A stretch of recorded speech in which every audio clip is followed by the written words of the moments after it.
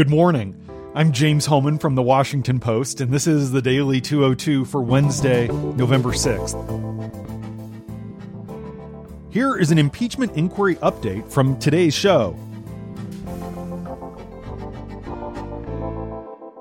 Gordon Sondland, the U.S. ambassador to the European Union, significantly revised the testimony he gave less than 3 weeks ago to House impeachment investigators.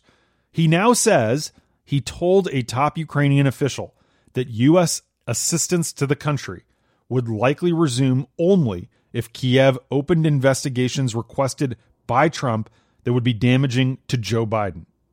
In a supplemental declaration provided to the House impeachment investigators on Monday, Sondland wrote, quote, "I now recall speaking individually with a Ukrainian official and in that conversation saying that resumption of U.S. aid would likely not occur until Ukraine provided the public anti-corruption statement." Sondland's new statement adds to a growing body of testimony by senior national security officials that describes an effort directed by Trump himself and his personal attorney Rudy Giuliani to link nearly $400 million in security assistance to investigations that would politically benefit the president. Sondland, who got his ambassadorship after giving $1 million to Trump's political efforts, cleaned up his sworn testimony only after he discovered that other witnesses had contradicted him and undermined claims that he had made under oath. Issuing this statement insulates him from potential perjury charges. In his opening statement to the House last month, Sondland said he had no knowledge whatsoever of the White House holding up security assistance to press for the investigations. But then, a week later, Bill Taylor, the acting U.S. ambassador to Ukraine, challenged Sondland's claim. Taylor testified that Sondland, in a meeting with Ukrainian officials in Poland in September, had conditioned the release of the funding on an investigation targeting the Bidens.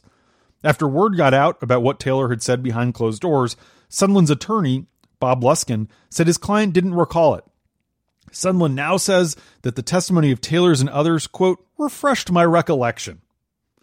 The transcript released yesterday of Sondland's deposition highlights how much power Giuliani, as a private lawyer, has over crafting official U.S. foreign policy. The impeachment committees also announced that they have formally requested acting White House Chief of Staff Mick Mulvaney appear on Saturday. He's not expected to comply. But a senior advisor to Vice President Pence is likely to comply with a request to testify on Thursday.